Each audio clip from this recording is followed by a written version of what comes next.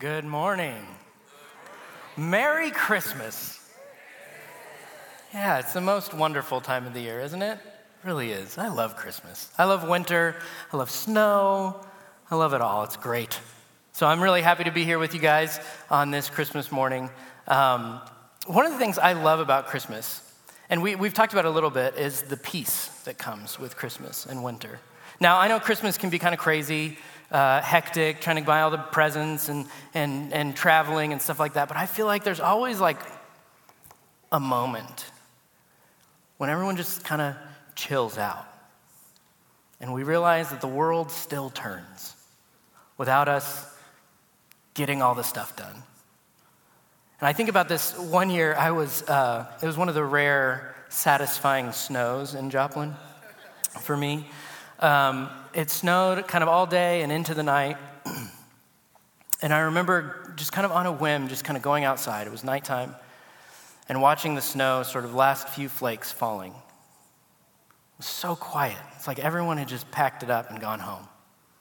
No cars out, no dogs barking. I didn't even hear like planes in the sky. Nothing.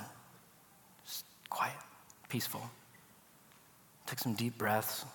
Watch the, mist, whatever it is. Whenever you're breathing, you can see your breath.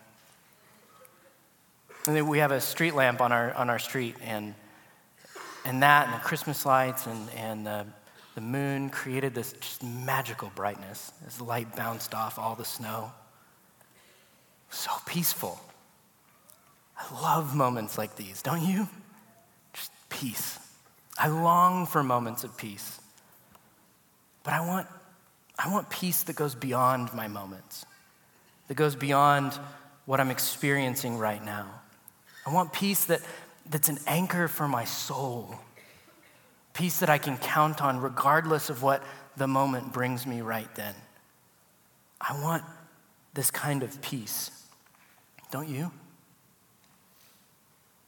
Last week we started a series called New Beginnings about how Jesus started something new when he came to the world. And Mark Scott talked about how this new beginning needed a disruption, that Jesus created this disruption and can create this disruption in our lives that jolts us out of our normal life and helps us engage this glorious hope that Jesus has for us. And so this week we're going to talk about this new beginning needs an anchor, something we can hold on to that will bring us true peace. But before we get started, let me pray for us. Father, I pray that you would speak, that we would see Jesus, that we would be amazed and enamored with Jesus today. God, help me to get out of the way. Pray that you would do what you want to do today, in us, through us, for yourself. Pray these things in the name of Jesus. Amen. So we're going to be in John chapter 1. If you've got a Bible or a Bible app or whatever you got, John chapter 1, we're going to be looking at verses 4 and 5. Actually, in the worship guide, I think it just has verse 4 and 5 in there, so you can just look at that if you want. That's easy. Let me read it for you guys, and I think it's in these verses, that we'll find that anchor, that foundation that we can hold on to in this new beginning. In him was life, and that life was the light of all mankind. The light shines in the darkness, and the darkness has not overcome it. That's it. That's the passage. But I have kind of a problem with this passage, in particular verse 5. And it says, the light shines in the darkness, and the darkness has not overcome it. That sounds really good, right? That sounds like happy. It's sort of beautiful and poetic. It has this like ring of truth to it. I want to believe it, but it doesn't feel true. At least not to me, maybe not to you. I mean, look around. Like, is the light really shining in the darkness and the darkness is just powerless to overcome it? Is that how we experience life? Or does it kind of feel like the darkness is overwhelming the light? Like the wheels are coming off. Like there's not really any hope for true peace in our world. I think a statement that might feel more true to me is if it said, I really wish I could see a light shining in the darkness. That'd be nice. But it doesn't. It says, the light shines in the darkness, and the darkness has not overcome it. So what could this passage mean? What does it mean? Now, some of you guys may be skipping ahead. You're like, well, I was here last week. I kind of know what it means. Or, you got all the answers. But just bear with me for a second, because this sounds good. This sounds poetic. And I think there's things in our world, in our culture, maybe even in our hearts that we kind of believe, or we hope to believe, or we want to believe.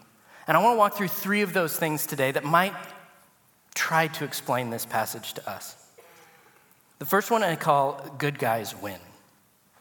Well, maybe that's what this passage means. Maybe it means the good guys will win. That victory will be snatched from the jaws of defeat. The darkness of evil cannot overcome the light of good. It's that whole good versus evil thing. Good is more powerful than evil. The Avengers will defeat Thanos.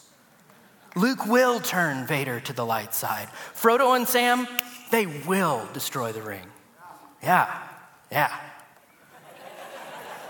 It's what all our most popular stories point to, isn't it?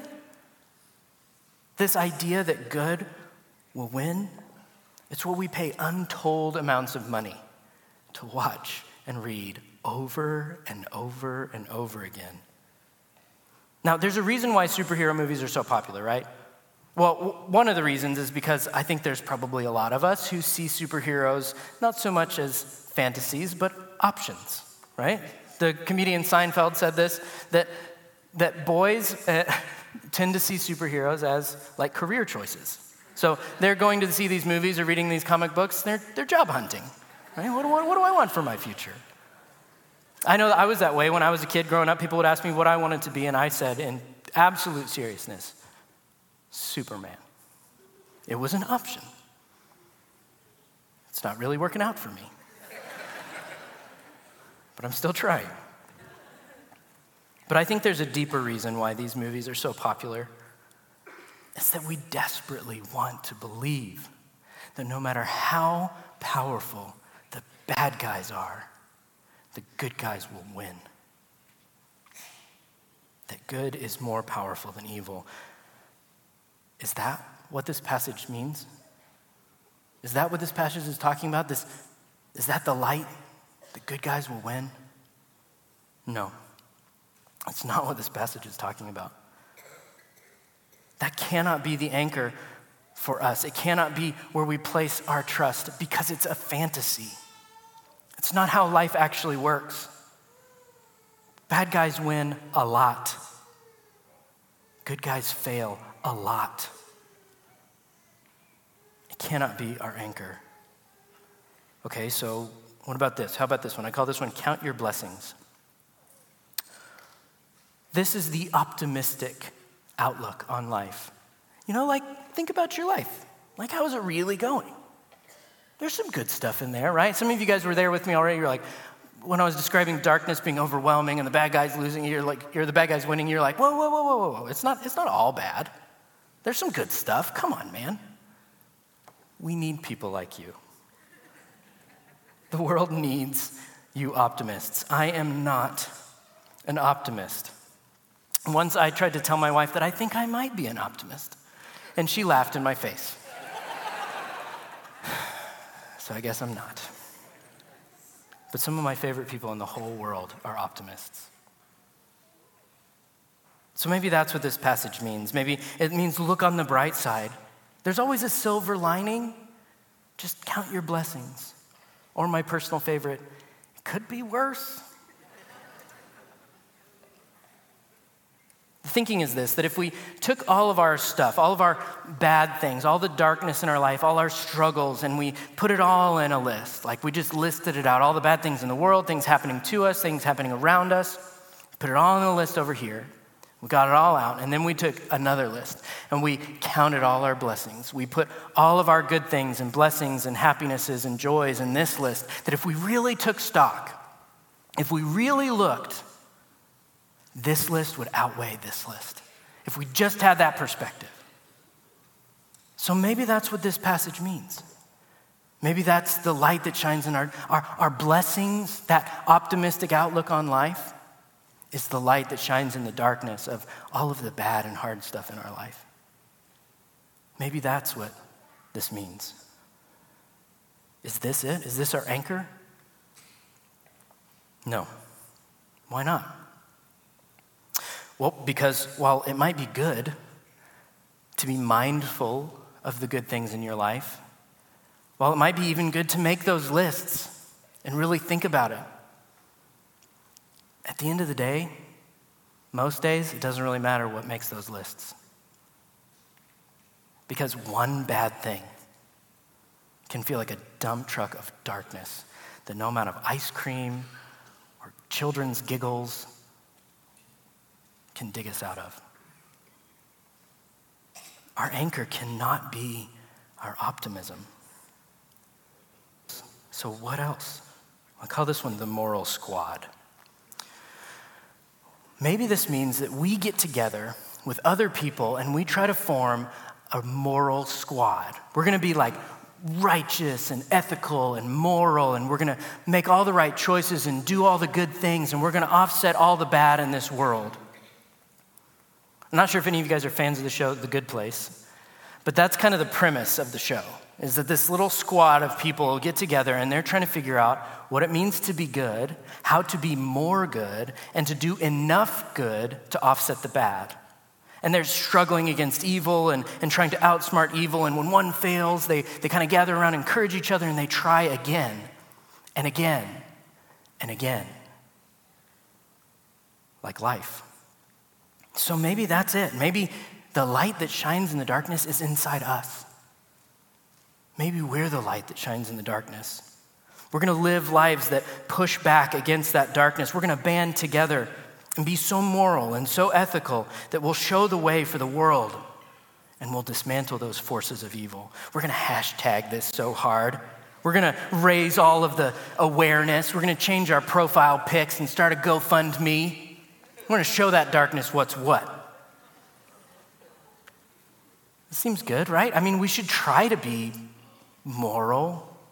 We should try to make good decisions and help people. We should try to band together and encourage one another in that, right? So maybe that's what this passage means. Maybe we're the light that shines in the darkness. But it's not.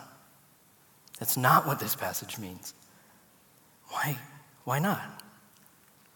Because we're not good enough. We'll never be good enough.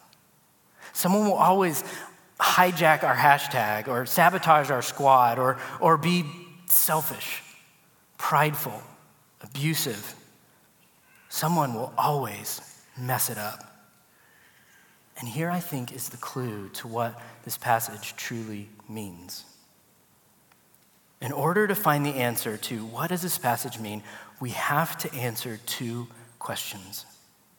What is the light and what is the darkness? Now, someone once told me that if you want to sound really smart and profound, you trade what for who.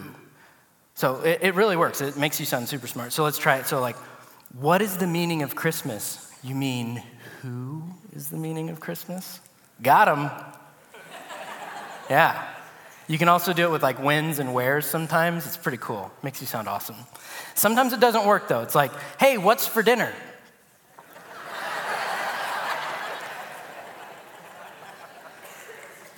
One of the reasons this switch feels so profound, I believe, is because of how Jesus fulfills so many of the whats of the Bible. So often, the answer to what ended up being a who, Jesus. And that is profound. It's paradigm shifting. It changes everything. The light is not something theoretical. It's not an idea. It's not a fill in the blank with whatever you want it to be. It's not general goodness. The light has nothing to do with how you feel or what you might think in your moments. The light is something very specific. The light is Jesus Christ. So what does that mean? You mean who does it? I'm just kidding. What does it mean that Jesus is the light? What would the original audience have heard when they were reading this or being read this passage that we're in today? Now, last week, Mark Scott showed us how the passage we're studying is actually a mirror image to the creation account in Genesis. See, Genesis 1:1, it says, "In the beginning, God created the heavens and the earth." And in John 1, it sounds an awful lot like it. It says, "In the beginning was the Word," that's Jesus, "and through him all things were made." But the comparison goes further. Let me read Genesis 1:1-6 to you. "In the beginning, God created the heavens and the earth. The earth was formless and empty, and darkness covered the deep waters. And the Spirit of God was hovering over the surface of the waters. And then God said, 'Let there be light.' And there was light. And God saw that the light was good, and then he separated the light from the darkness." See, when God creates everything else in the creation account, it follows it up with "and it was so," and that's how it happened. But when he commands light, it says, "and there was light." And there are some scholars who think that this means that light wasn't so much created as it entered the scene, because light represents God's presence, God's glory. Now, when we think of light, we might think of the sun and the moon and the stars, or maybe light bulbs or cell phone flashlights. But in the creation account, the sun and the moon and the stars, they weren't created until the fourth day. Plants were created on the third day. And the idea is that the light that entered into the creation account was God's presence, and it gave life to his creation directly. John 1:4 says, "The Word gave life to everything that was created, and his life brought light to everyone." You see, when the people read this passage or heard this passage, they wouldn't have thought, "Oh, Jesus must be bright. Jesus must be in general good." They would have thought Jesus is God. And this is just one example of the significance of Jesus being the light. All throughout the Bible, God is referred to or described as light, as fire, as shining.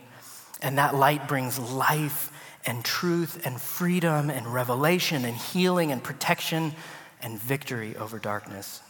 And that is the light that Jesus brings. That's the light that Jesus is. So, what is the darkness? It's easy to answer this question like we did earlier and just describe all the bad things that are happening in this world, right? All the bad things that are happening to us. Maybe it's the people who vote differently than you, or the people that the news tells you to hate, or maybe it's all this constant complaining on social media. Maybe social media itself is the darkness, or it's all the abuse, all the despots and dictators, all the bad stuff going on out there. That's the darkness. But where does the darkness come from? Where does it come from? I think if we're being really honest, we have to look at ourselves in the mirror. Think about this. Why haven't enlightened humans ever gotten together and formed an enduring kingdom of righteousness and light and goodness? Why hasn't it ever worked? We've tried. Why hasn't it ever worked? The celebrated author and thinker G.K. Chesterton, around the turn of the century, at least the story goes, is that a newspaper asked him to write in an answer to this question: what's wrong with the world? So G.K. Chesterton wrote them a letter, and the body of his letter, to answer the question, what's wrong with the world, said this: I am. Because the darkness is in us. The darkness comes from us. We like to point outside ourselves, but really we should also point to ourselves. We're all fallen, broken perpetuators of darkness. The Bible actually calls this sin. You see, when God created the world, when Jesus created all things, he gave humans this ability called free will. And humans used that free will to break our relationship with God and his creation. and things have been broken ever since. Things run down. Things die. People can't keep their act together. Science actually calls this phenomenon entropy. It's a darkness that pervades all of creation, including our hearts. Romans 3:23 says, "For everyone has sinned, and we all fall short of the glory of God," or of God's glorious standard. We are all under judgment. We are all part of this darkness. The darkness is sin and its effects on the world. And there is nothing we can do to save ourselves. We cannot turn this back. But there's good news. The light shines in the darkness, and the darkness has not overcome it. Your darkness, my darkness, our sin cannot overcome Jesus' light. How? Well, Jesus took the punishment we deserve. You see, because of our sin, because of our darkness, we deserve to be destroyed, and along with us, the darkness inside us. But Jesus endured darkness's most powerful tools, death and suffering, in our place. We all deserved that, to be far from God, but Jesus was perfectly obedient. In him there is no darkness at all. And he died in our place for our sins. But that's not all. You see, in our world, everything runs down, everything breaks, everything dies. And when it does, we can't really fix it. I mean, we can replace parts maybe glue some stuff together, but really we can't fix anything. When things die, they die. They're done. But when Jesus died, he wasn't done. Jesus came back to life. Think about this. That's cool in and of itself. It's wow, what a miracle. But think about this. If Jesus absorbs all of our darkness and dies to destroy it and doesn't come back to life, maybe our darkness was too much. Maybe our darkness overcame the light. But it didn't. He rose to life, and now we have a sure hope that we can have that new life with God. Just like Jesus rose to life, we can raise to life from our darkness and be with God today and for eternity. Now pay attention to the tense of the verse here. The light shines in the darkness, and the darkness has not overcome it. Shines and has not. These are present tense words. Up until now, the passage has been past tense, but now it's present tense, and that's because Christ's light continues to shine in our darkness, and our darkness continues to be powerless to overcome it. This is our anchor, the sure foundation, the unshakable truth of the Christian faith. Christ is the light. He is our everything. So what does this mean for us? One of the cool things that happens when you receive Christ, when you believe in Christ, is that aspects of life begin to make sense that didn't really make any sense before. Things that we hoped for, just in general, all of a sudden have an anchor. So I actually want to walk back through the three explanations that our culture tries to give for the light shining in the darkness and show how Jesus gives us something better. So the first one that I want to do is moral squad. We get the church, not a moral squad. Because of Christ, we have community, a squad, a family, not based on our righteousness, but based on Christ's righteousness. Christians have a mission together as a church, not based on our light, but on Christ, the light. Christians do good works together to bring Christ's light into the darkness of this world. Ephesians chapter 5, verses 8 and 9 says this, "For once you were full of darkness, but now you have light from the Lord. So live as people of light. For this light within you produces only what is good and right and true." Christians live as people of the light, Jesus. That means that we're disciples of Jesus. Disciples who are following Jesus, are being changed by Jesus, and are on mission with Jesus. Some of you in this room have called yourself a Christian for a really long time. But are you a person of the light? Are you truly following Jesus, being changed by Jesus, and on mission with Jesus? How are you actually doing in those three areas? Which one are you strongest in? Which one needs some work? Can you honestly say yes? So here's the good news, is that those ways are the absolute best ways to live. Jesus himself said in John 10:10, "A thief's purpose is to steal and kill and destroy, but my purpose is to give them a rich and satisfying life." I don't know about you, but I want a rich and satisfying life. As we follow Jesus together, his light gives us life, the best life, a rich and satisfying life. So maybe that means for you, maybe you've been coming to church for a while and you've just been kind of sitting, listening, and leaving. Maybe it's time for you to get plugged into a small group. It's time to just figure it out. Make time for it. Get together with the church and say yes to Jesus as the light. Maybe you need to start serving. Maybe you need to start discipling others. Maybe you need to lead a small group. Maybe you need to help in our youth and children's ministries and start discipling people, passing on the light that you know. It's time.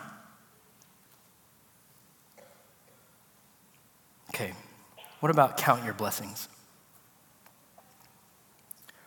We don't just count our blessings.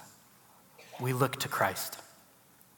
In light of what Christ has done, we can have joy and hope beyond our circumstances. Christ, the light, shines in our darkest moments, and that's our anchor, something we can hold on to when life gets dark. We could list all our difficulties on this list, right? Every darkness, every bad thing, we could list it right here and only put Jesus on this list, and it would be enough. That's good news, but it gets even better because also in Christ, we get to see the manifold blessings of God around us every day. We see God's undeserved love in every moment that isn't death or suffering. We see God's love and light in every moment of joy and laughter and happiness. We see God's love in the rising of the sun, the colors surrounding us, the taste of a delicious meal, the touch of a loved one, the exhilaration of romance. These things no longer exist on their own as like pinpricks of light in our dark canvas, but they coalesce. They come together in this brilliant spotlight shining on the love of God revealed to us in Christ. Because those good things that I listed and so many more, they're not accidents. They are created things, created by Jesus to reveal God's love for us. But it gets even better. Because in Christ, all is a gift. All means even our sufferings and our hardships. This is a hard truth, but it's true nonetheless. In Christ, our lists of darkness and difficulties and our lists of blessings go on one list as gifts that God can use to turn our eyes to Christ. God redeems all things for his glory, and his glory is our greatest good. Romans chapter 5, verses 2-6 says this: "Because of our faith, Christ has brought us into this place of undeserved privilege, where we now stand, and we confidently and joyfully look forward to sharing God's glory. We can rejoice, too, when we run into problems and trials, for we know that they help us develop endurance. And endurance develops strength of character, and character strengthens our confident hope of salvation. And this hope will not lead to disappointment, for we know how dearly God loves us, because he has given us the Holy Spirit to fill our hearts with his love. When we were utterly helpless, Christ came at just the right time and died for us sinners.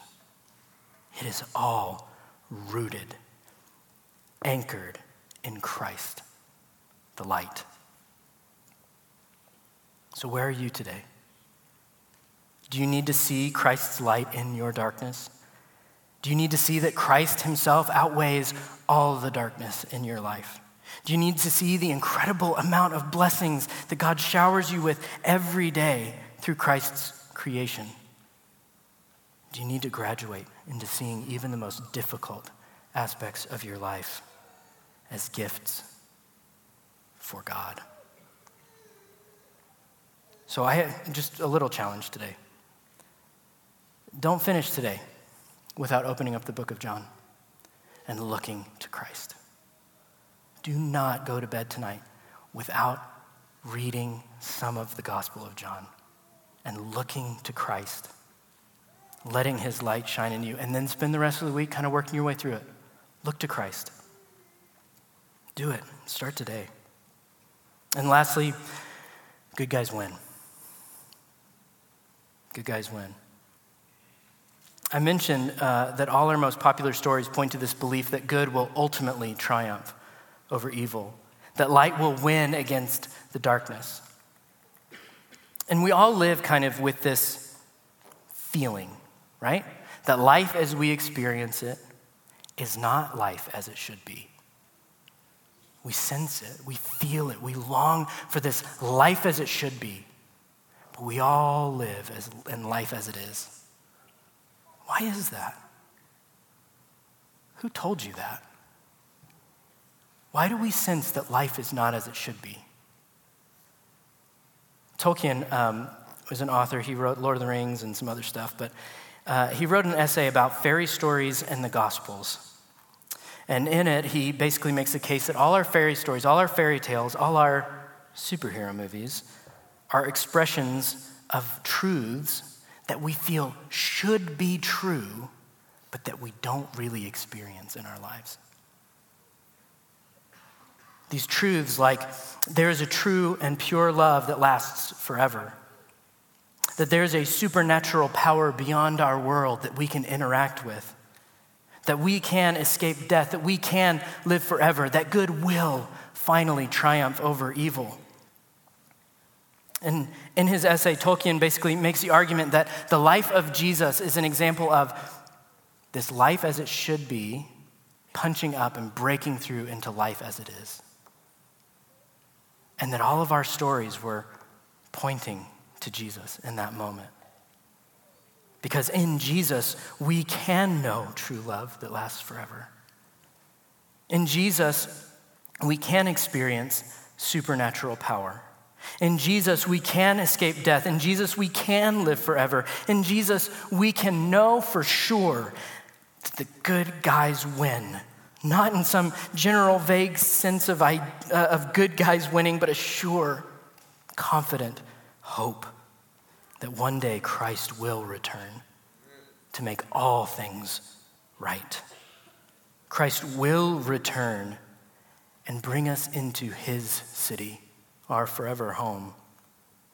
Revelation chapter 21, verse 23, all the way towards the end of the Bible, says this about that city. And the city has no need of sun or moon, for the glory of God illuminates the city, and the Lamb is its light. The Lamb is Jesus. We hold on to that truth, and it allows us to be part of this thing that God is doing, this new beginning that Christ has won with his death and his resurrection. Tolkien actually also, he wrote Lord of the Rings, and I think there's a character in Lord of the Rings that really gets it. His name is Samwise Gamgee. There's a scene in there in the book where he's talking to Frodo about all the things they've been through, and he says this. I'm going to read this quote to you. It's like in the great stories, Mr. Frodo, the ones that really mattered. Full of darkness and danger they were. And sometimes you didn't want to know the end, because how could the end be happy? How could the world go back to the way it was when so much bad had happened? But in the end, it's only a passing thing, this shadow. Even darkness must pass. A new day will come, and when the sun shines, it will shine out all the clearer. Those were the stories that stayed with you. that meant something even if you were too small to understand why. But I think, Mr. Frodo, I do understand. I know now. Folk in those stories had lots of chances of turning back, only they didn't. They kept going because they were holding on to something. That there's some good in this world, Mr. Frodo, and it's worth fighting for. That good, our anchor, the light, is Jesus Christ. In him, we give all our hope, all our happiness, all our significance, all our security, and even all our sufferings. He is our anchor. Let's pray. God, I pray that you would help us to see Jesus, that we would look to him, that we would receive his light. I pray that you would help us to be true people of the light, that we would really follow Jesus, that we would be changed by Jesus, that we would be on mission with Jesus. God, help us to look to Christ in all of our darkness, in all the darkness of this world. And God, give us this sure foundation that Jesus will win. Amen.